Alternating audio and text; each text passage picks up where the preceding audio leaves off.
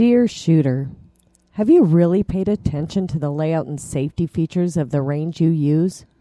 Is it indoors? Outdoors? What is the intended use of this range? Are there range officers?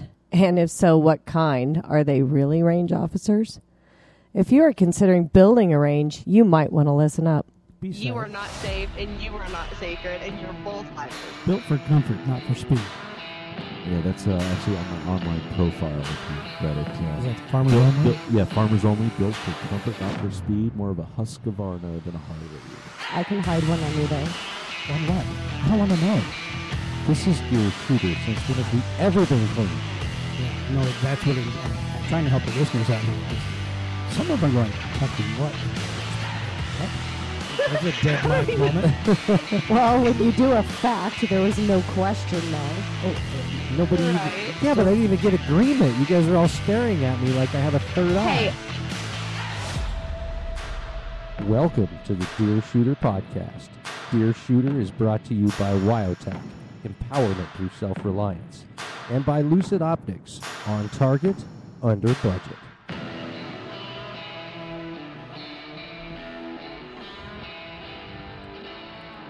Good Thursday morning, and this topic came about because the last couple of days I've been working out at TSI, our home range, and fixing some things and basically revamping the entire long-range portion of it. And Wilson, you and I started talking about this. I touched a nerve.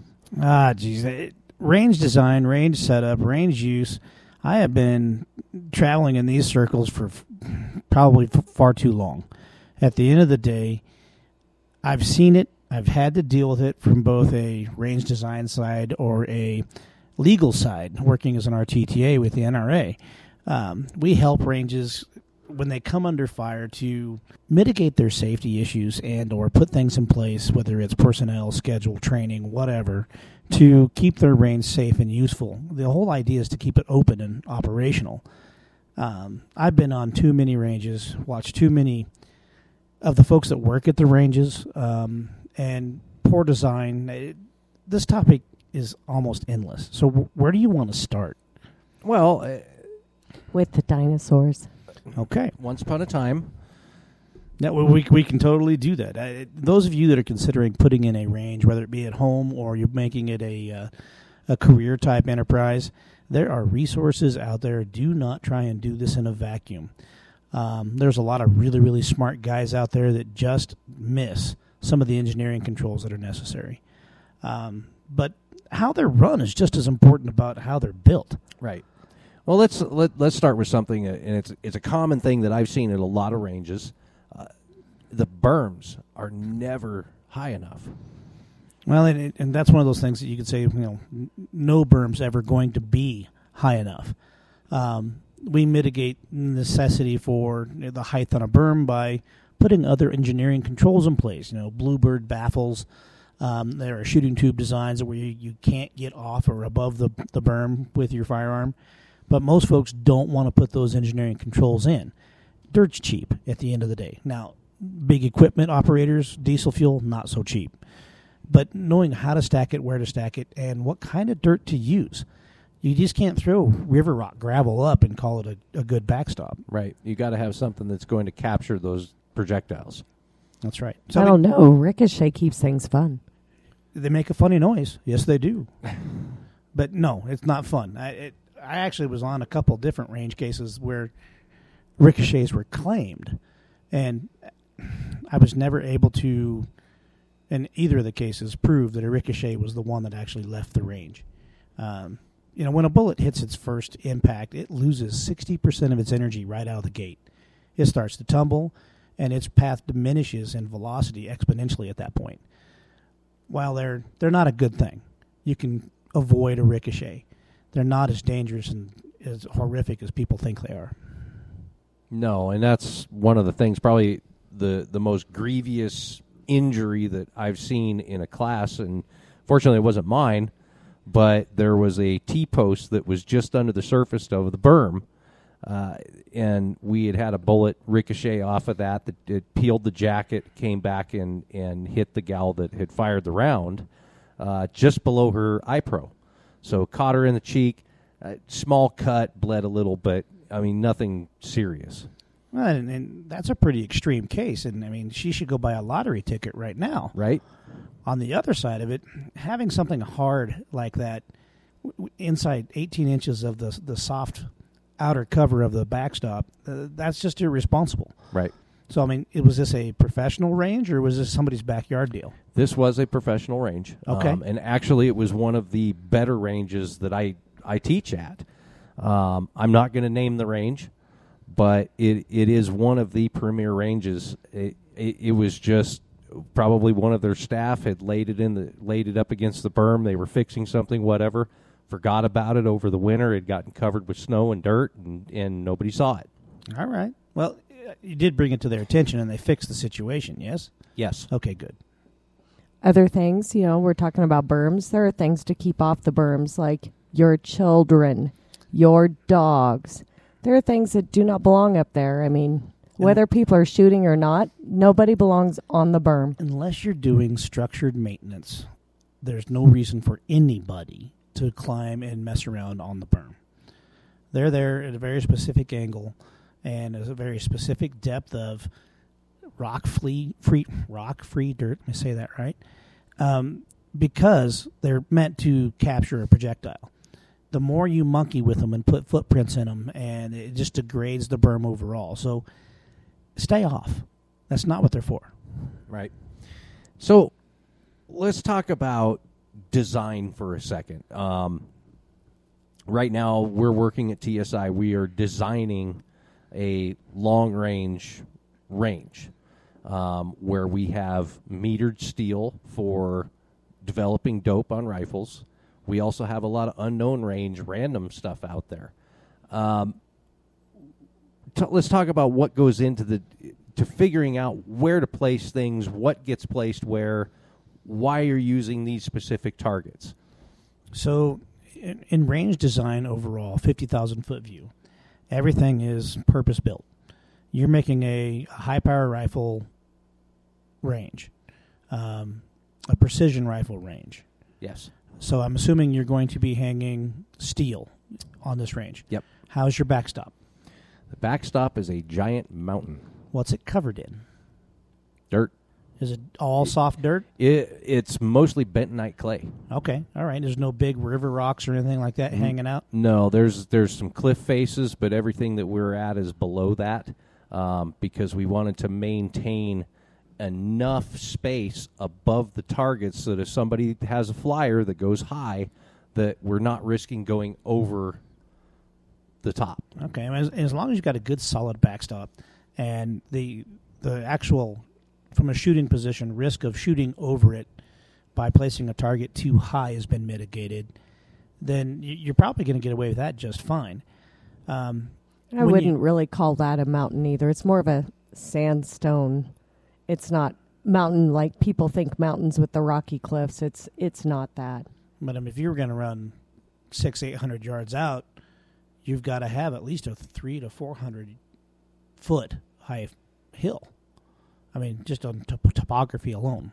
Yeah, this is, I would call it probably 800. Okay, and so you're plenty big. Our highest target's about 300 feet below the rim. Now, when you hang your steel, I'm assuming it's going to cascade and ascend up the hillside to get further distance. Yes. You may consider hanging, if you're using T-post for hangers, which are not great, but they're fine. And the reason I say they're not great is they do have a hard face and they will catch a bullet. Mm-hmm. But they're cheap and they're easy to use, and I understand what you're doing. But if you hang your steel at a slight angle, the shooter won't be affected at all, and when they do impact the steel, it's directed back down to Mother Earth. Mm-hmm. So that helps a bunch in the safety side of things. We typically hang our steel at about a 20 to 30 degree forward-leaning angle. That'll work just fine. The bullet impacts, and the shrapnel is basically sent straight down. Straight down. That'll work just fine. Now, where's your firing line at? We have several firing lines.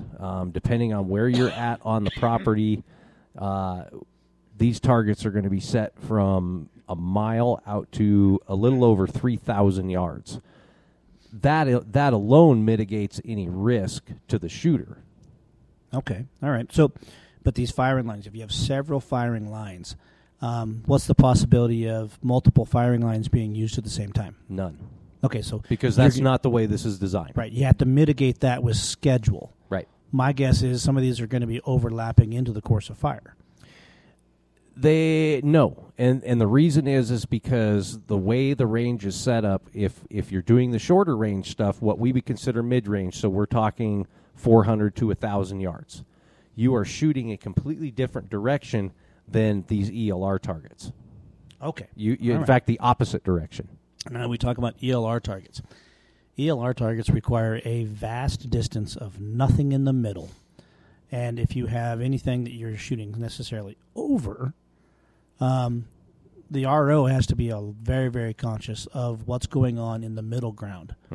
Because chances are in this environment, you'll be shooting over some rancher's road or something. Yep. Okay. So the possibility of somebody driving underneath your course of fire, while it's not necessarily a direct safety risk, but it's a perception of a safety risk. Right. So you would be good to put a policy in place to run a ceasefire for a minute, 2 minutes, whatever it takes for that vehicle to get clear. Mm-hmm. And by clear, I mean 30 degrees off angle from the direct line of fire. Right. Basically, when we set this up, we have a right limit and a left limit on this. So if we perceive anything inside of those limits, we're going to call a ceasefire until it exits that area. Okay. Do you have any engineering controls that are controlling that right or left, or is it all RO driven? It's RO driven. However, the only time people should be shooting at these targets is when they are in a class. Okay, fair enough. So being RO driven, you're going to have to define some policies, some procedures. Wouldn't be bad to put a standard operating procedures book together and train your site-specific ROs. That way there can be no repercussions on the folks that own the property because anybody that's running that line has been trained and they know the safety. Right.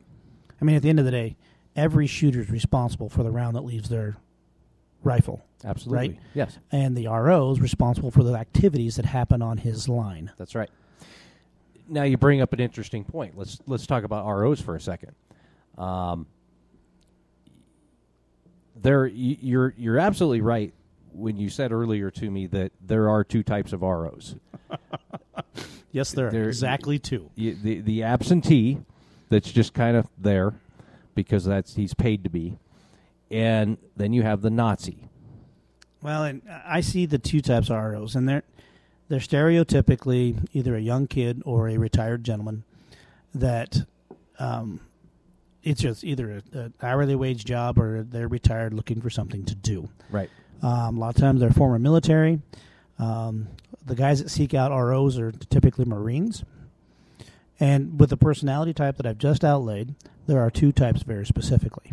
Your absentee landlord, the guy that is there wearing the RO vest, but he's really there to check the trash can and sweep brass. Right. He's not paying attention to what's going on with the line because he's either ill-trained to watch for necessary safety protocol issues or developing safety issues, so he doesn't watch because he doesn't want the conflict with the people on the line. Everybody in an indoor range is wearing EarPro, right? And they have a hard time hearing somebody talking to them. So you have to actually get in somebody's Kool-Aid to have a conversation on an indoor range. Right. Then there's the other guy. We're talking the overbearing, I must tell you how the world works, you will listen to me. And if you do anything wrong, your stance is wrong, you hold the firearm wrong, or his perception of wrong, he's going to get in your Kool-Aid and want to be an instructor and tell you how the world works. And that's the problem. It's wrong based on the way he thinks it should be done. Now, safety protocol is safety protocol. Right. If you go to a range and you are doing something that is unsafe, everybody that sees this happen should get in your Kool-Aid. Yes. It's not just the RO's job for safety. Everybody on the line should be paying attention to everything that's going on the line best they can. If you're shooting with a buddy, while he's shooting, it's cool to watch his hits on paper, neat, but you're going to have to be your own little stall RO and be cognizant of what's going on around you. That situational awareness keeps all the red stuff on the inside, right? Mm-hmm. But the two types of ROs, and I don't ever run into anything that's in the middle. They're either a total, I'm going to tell you how the world works, rule Nazi, or they're an absentee landlord. Now, you get the absentee landlord with a packed house, I'll go find another place or some other time to shoot. I don't have to do that right now. Right. And maybe I haven't run into that as much because typically when I'm on a range, I'm teaching a class. I am the RO. They know we're there for a specific purpose, and for the most part, they just leave us alone because we're doing something completely outside of their scope of knowledge. And that's a big difference in the actual situation than a casual Saturday going down to run a few rounds through your pistol. That's a structured environment that has a couple more layers of safety enhancement on it because they're doing very structured tasks. They're not plinking. Right. And they're not left to their own devices. They are doing what they are being told to do. Well, it's kind of the shooter's responsibility as well to check the rules of that particular range because based on there's some ranges we've had ammo limitations. They don't allow certain guns. They don't allow certain ammos, and there's reasons for it.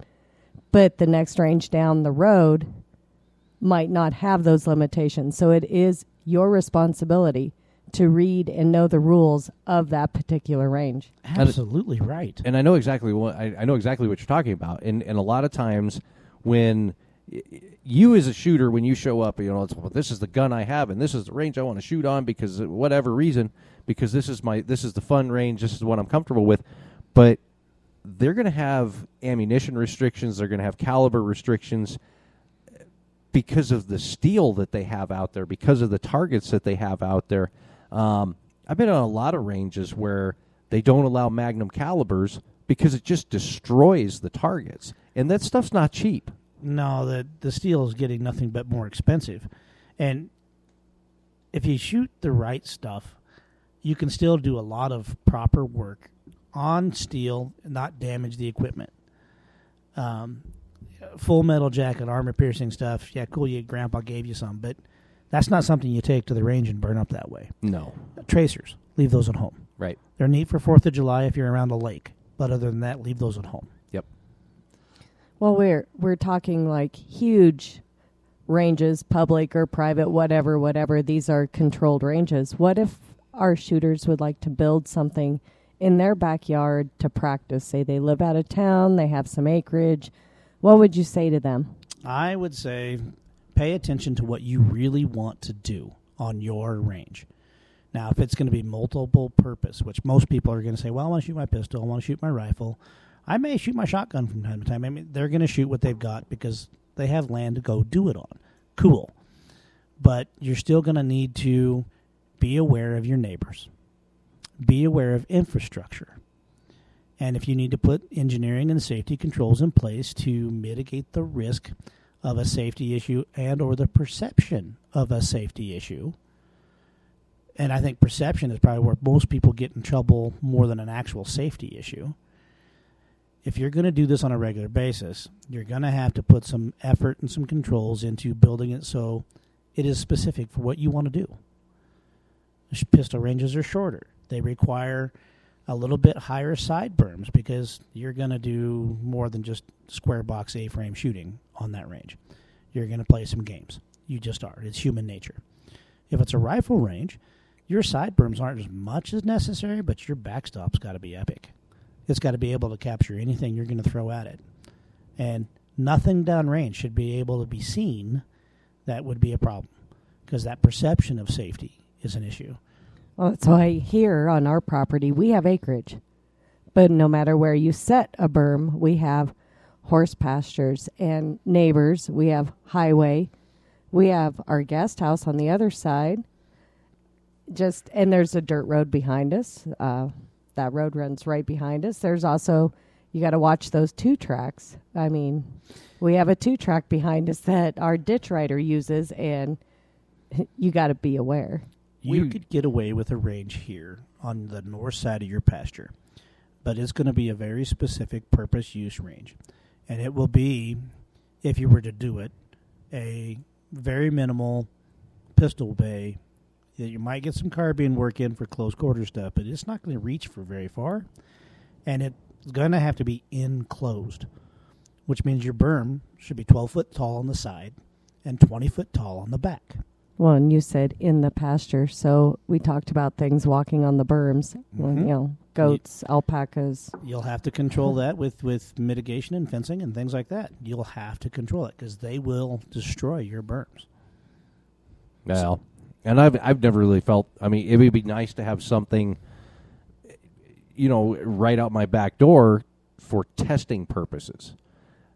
But for the most part, we have ranges within 5 to 10 minutes of us that we can push 2,000 yards.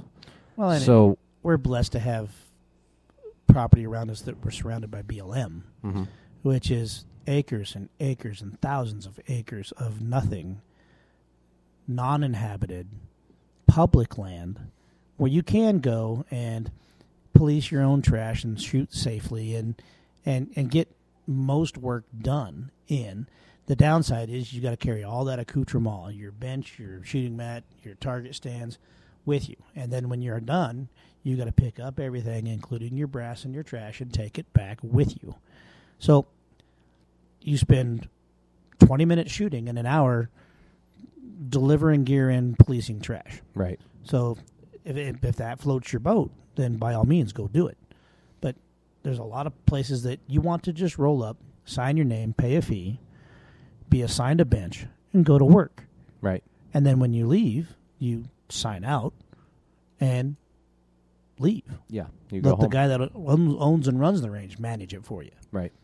And there's advantages and disadvantages to both. You're absolutely right. To go out where it's close, yeah, it's a 10-minute drive, but it's an hour setup, and then it's another hour to clean up and leave to shoot, like you said, for 20 minutes. But if I want to go out to the structured range and have, the range manager clean up after me and not have to worry about all that, now I'm driving for an hour both ways. So So we're back to that universal truth of everything's a trade-off. Right. It absolutely is. Going back a little bit to range design, and I don't mean necessarily the engineering of the range, but setting targets and designing shooting lanes and shooting positions for specific work. So setting targets, the fundamental thing you got to remember there is the target, if it's paper, needs to be nestled as closely as it can to the backstop, because the bullet's not stopping when it goes through paper. And if you're not up next to a backstop, like we have a range locally that has a 200-yard bay. Mm-hmm. They have a target at 25 yards, 50 yards, 100 yards, 150 yards, and then a target at the back wall at 200. And they're paper target butts. These are not steel. So your bullet is not impacting and staying there. It is going through the paper, finding its way to the dirt, and skipping, catching angle, and leaving the range. Now, if they would put a backstop behind each of those paper target areas, it would catch and stay right there. Right? I know the one you're talking about, and they have since done that. That's good. They have a berm behind every in target. My report to the NRA, when I evaluated that range, that was the one thing that was the safety issue. Right. Right. Outside that, there was nobody on the range watching the people shoot. So there was no RO. And you find holes in the ceiling of the canopy. You find holes 180 degrees from the firing line in the bathroom.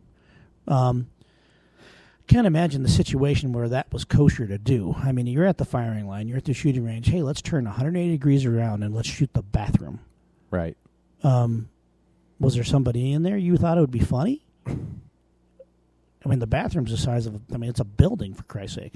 You weren't doing any target work. And Brandy, you and I saw this. We were at a range, indoor range, and we were doing some class work and working with students and looking on the sidewalls of this range. There were bullets embedded in the sidewalls. Indoor ranges are notorious for having negligent discharges. The pistol doubled, or they held it wrong and they didn't realize it was going to go off because their booger hook was on the bang switch.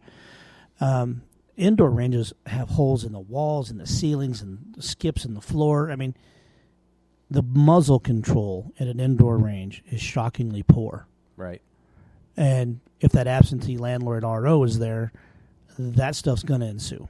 And I've seen it. A lot of the indoor ranges that I've been to, the ROs that are out there are wearing body armor. And from what I've seen, for good reason. You're absolutely right. Some of the absolute newbie don't have a clue. They're there. Well, and I can't even claim the absolute newbie. I have seen several videos online where the instructor torched one off when he was showing how to hold the pistol. Yes. And obviously that round went directly through the ceiling. Pro tip, guys. Most indoor ranges are not armoring their ceiling. That bullet left the building. Yeah. And now you've just endangered everybody outside that building that didn't sign a liability waiver. That's right. So, coming back to this, and I'm going to nail you down on this. Target placement on your range. We've talked about the safety aspect of it, and we got to capture that projectile. We've got to make it safe. But when you determine where you're going to place that target for the specific use, how do you make that determination? Well, for your precision rifle range, for example, if you have the space, I would set up 2 courses of fire from any given firing line. One is going to be a target butt that has something I can zero in on and refine the optic to my ballistics, right?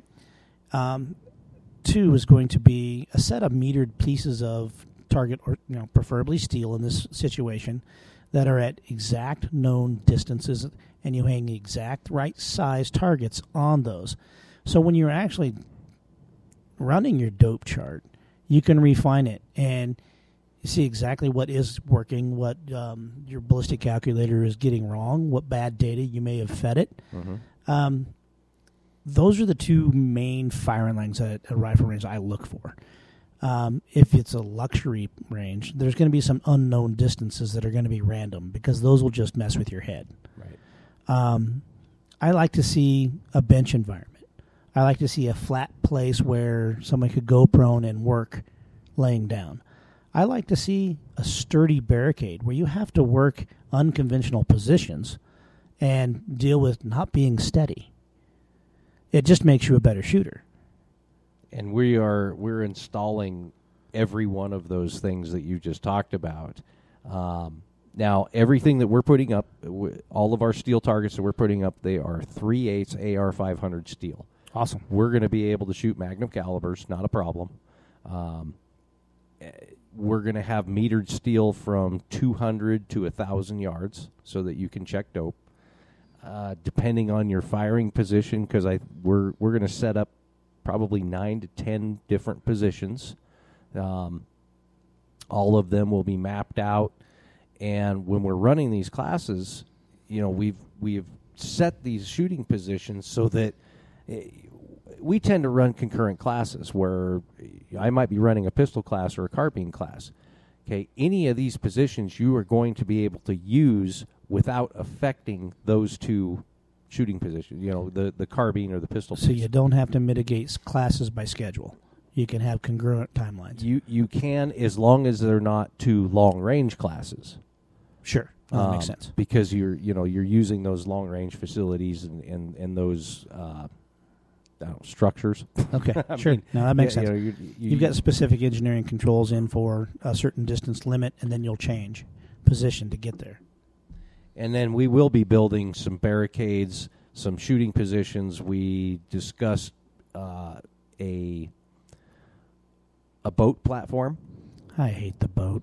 I love the boat. I mean, I understand what it's doing for your shooter mechanics, but having shot from one and being dismally horrible at it, I hate the boat.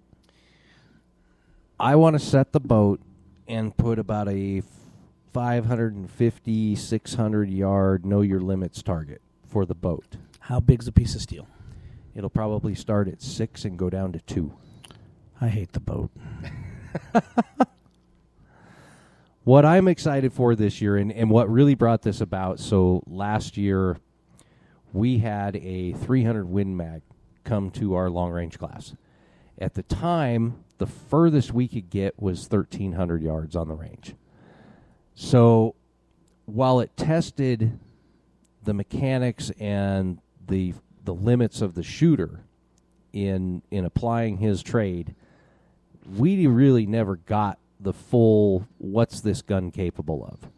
Most ranges don't. I mean, if you start looking at the list of, let's just say 1,000-yard structured ranges in the country, it's pretty small. It is. You start looking at ranges that have targets that are out past that, and it's exponentially smaller than that. You're probably counting on two hands. Right, and then you hit the places where you can shoot 2,000 yards at a structured target. Mm-hmm. You can count it on one hand. Right. Now, places you can shoot 3,000 yards, I don't know of them as a standard range. I mean, there's one at the Whittington Center in Raton, New Mexico. Right. And this might be something for your listeners to chime in. If they know of a place in the country where you can do that, I'd love to hear about it. It's just that level of land mass to be able to shoot on safely, controlled, without mitigation of perception. It's really hard to find. That's a long stretch. It's huge. And I'm going to throw out the gauntlet here. At the longest, at the furthest shooting position, our longest piece of steel, I've mapped this out. We've lasered it out. It's about 3,200 yards. If you push the extreme limits, How big's that steel? it will be 28-inch square. So it's less than a minute. Yes, it is tiny. That's tiny. Now I'm going to throw down the gauntlet. Anyone that shows up to one of our classes and hits that piece of steel, I am going to pay for their admission to the Military Vehicle Museum in Du Bois. That's a pretty good deal. Unless they're military. I was like, Just unless previous. he's a vet. Because then they get in free. Well, that's, saves me. But you're rolling the dice there. I see what you're doing. No, I get it. And make no mistake about it, guys. That anything over 3,000 yards is no joke. You've got so much environmental stuff that has to play there. I mean, elevation's the easy part. Well, anything past, 1,500 is starting to get tough. Oh. Especially when you're talking less than a minute. And bullets do funny things when they destabilize. Well, and where we've got the steel, we found a natural saddle in this mountainside where we placed all this stuff. And the cool thing about it is it's a natural bullet trap. Like I said, it's bentonite clay. It's on about a 60-degree angle, so nothing's coming off of this thing. But what also happens is because there are cliff faces that wrap around this, the wind is going to do some really weird stuff inside of that. And there's no way to hang a relevant wind flag for a projectile making that level of travel of arc. No, you're 'Cause- probably talking 10 to 12 different wind profiles by the time you reach the target. But you're launching a projectile up into the 200-story building line. Yes. That wind, you can't put a flag on it. No. I mean, the best thing you could do is release a helium balloon and watch it dance. I We're mean, gonna start throwing up highballs. that's going to be crazy. I'm kind of excited to come play on it a little bit. I just got to evaluate my gear and make sure I've still got something that'll reach. I know I don't own anything that'll reach that. Your 300 PRC will get there. It'll get there. It's going to be out of gas. Oh, it's totally out of gas, but it'll get there. I mean, I'm comfortable at the 2022. I'm comfortable with that. I think the longest I've had that thing out is 2050. It's still pretty far. You're going to go from my firearm where you go, oh, my God, that's so expensive every time you pull the trigger to stop pulling that trigger. You're killing me. That's going to be the exact words that come out of his mouth. Because, I mean, the 6.5 PRC is what, $5-6 a round right now? Yeah, so what is like the 375s or the whatever that's going to make it to the 3,000 yards, you're the 33XC? You're $8, $10, $12 a round. Last Yeah. time I priced Chi-Tac rounds for 375, they were $14.50 a round. Right. And if you're getting into the intervention where you're what is that, the 406, 408. There's 17 around. So Around. this is not a game you just come and play at unless you got a big pocket. All right. To be fair about that, though, and this is something that just irritates me because I have guys that come to class. I had a guy come to class last year with a stock Bagheera in 6.5 Creedmoor, and he just crushed it. You don't have to spend a ton of money. You don't have to mortgage the house to get into this. Now, yes, where the expense is the ammunition. Yeah, but okay, let's be fair with that statement. And I agree with you. You don't have to spend the tons of money on gear to be good. But I will say that he's shot a 6.5 Creedmoor on a range set that was inside 1,600 yards. Yes. He was totally capable with the cartridge he had to hit and know that he hit. He was. Now, we're talking about doubling that distance. Okay, doubling that distance, yes, you're going to have to spend a little bit of money. Weight of bullet's going to play. Velocity's going to play. And you don't find Mossberg's chambered in 375 Chi-Tac. No, you don't. You just don't. So you're looking at a more expensive rig to play that game well. You are, but what I'm getting at is you don't have to have the $12,000 custom rifle. Oh, I you agree can with that. You can get into this for $4,000 or $5,000 for your base gear. Yeah, I think you could. I see guys on the range. I mean, they come out there. I had a guy last year that showed up, and he was running. It was probably a $7,000 rig. Did well with it. My competition gun, my ELR competition, my 300 PRC, as it sits, is a $9,000 gun. Oh, fair enough, but we're you- talking about ranges, and yeah, you need the gear that it's capable of reaching what you're doing on a safe manner.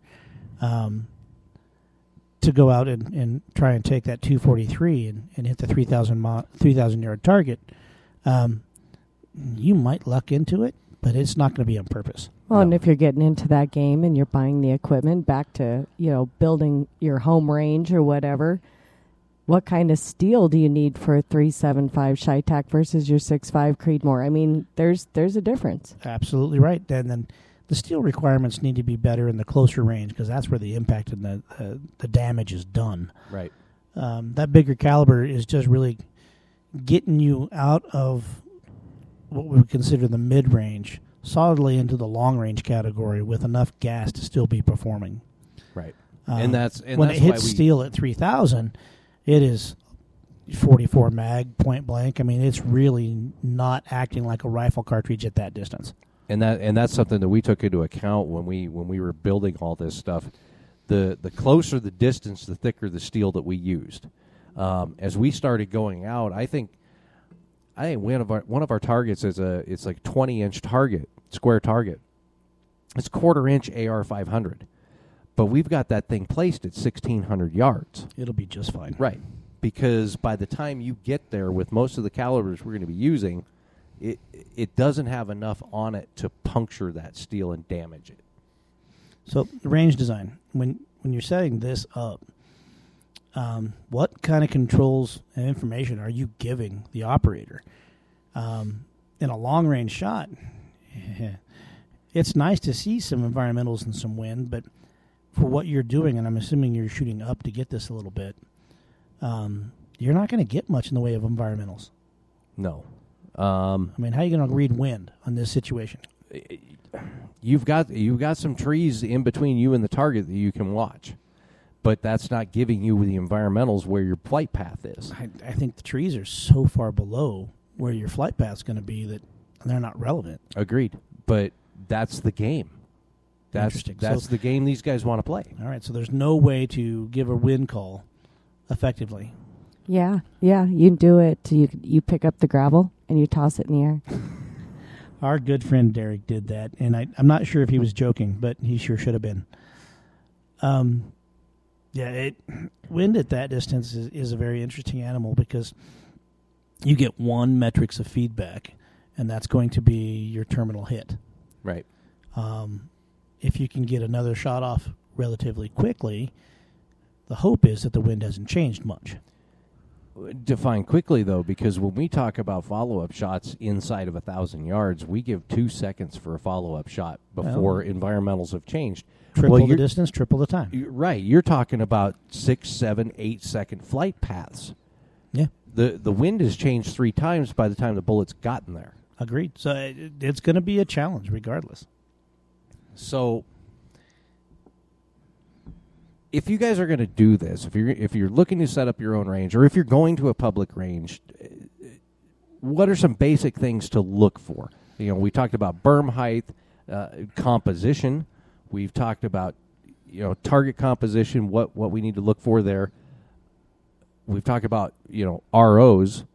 What other things should we be looking for? Possibly that other firing lines aren't in front of yours, like rifle behind or pistol bay in front of the rifle shooters. We've seen that. So design layout, it's got to be safe first off. Second off, there's a handful of things that I kind of equate all on the same level if you're walking onto a range for the first time. Overall perception of how well maintained that range is, right? If it looks like a hobo shack, it's maybe run like a hobo shack, so got to be careful. Right. Then look at the behavior and stances of the ROs, because you're going to engage with an RO at some point during your trip. It helps you determine how that conversation is going to go, right? And thirdly, I look around for a couple things, like, is a med kit prominently hung on the wall?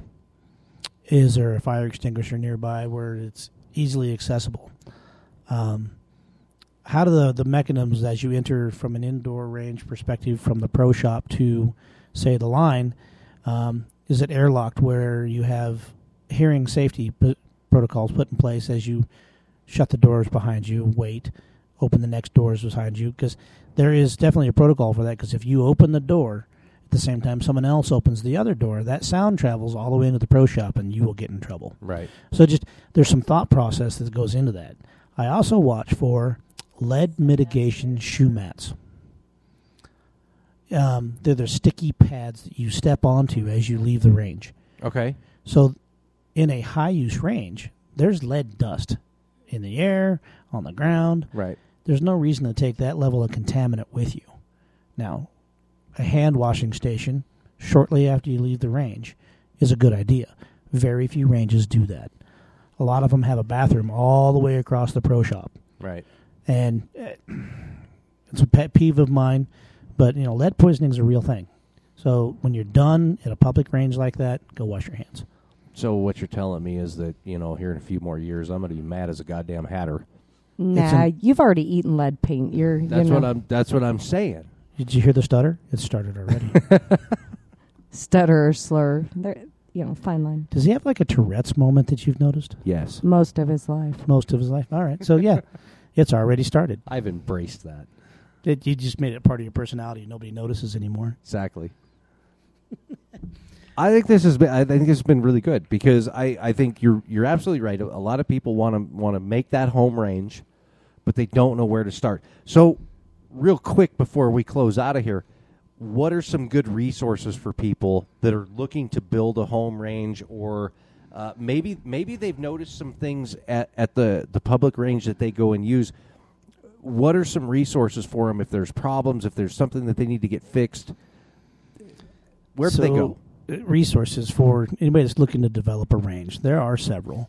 Probably the top flyer for me, mostly because I'm a little bit biased as I'm part of that program that helps ranges get started, the Range Services Program through the NRA. Now, the NRA has its problems, but this is one of those departments that runs a very specific program of range development and safety mitigation for ranges. Now, they wrote the book on range safety, range design, safety mitigation. The NRA became the authority on developing shooting ranges for every possible discipline out there. And the source book, if you happen to see one in a 3-ring binder, it's a 6-inch 3-ring binder. Now they have it digitized and it's on a PDF. Now you can order the source book online. It's easy to get.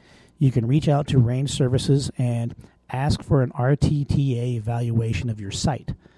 They will find the guy in your area that's a volunteer, and they will send him out. He'll come take a look at your site.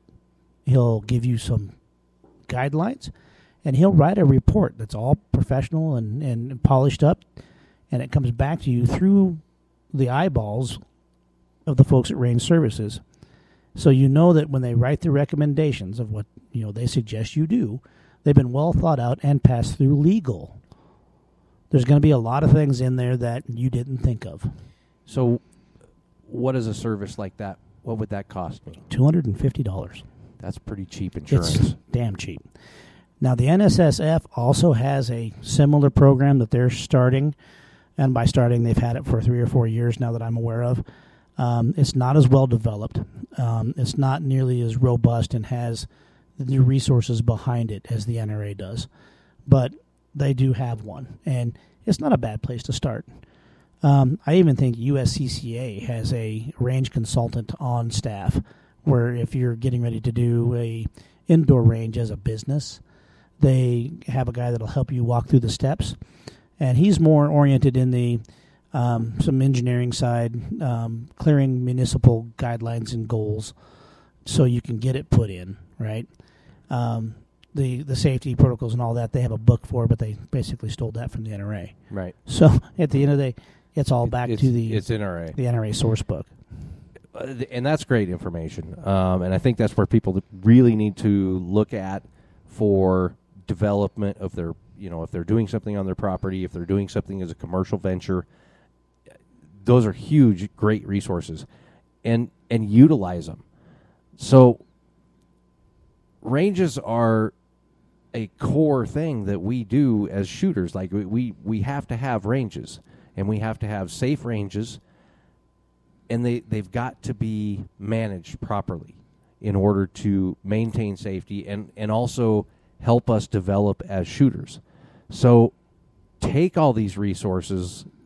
$250 for an RTTA to come out and check out your range, that's nothing compared to the cost of actually building a range. So utilize these resources, and until next week, you guys stay safe out there.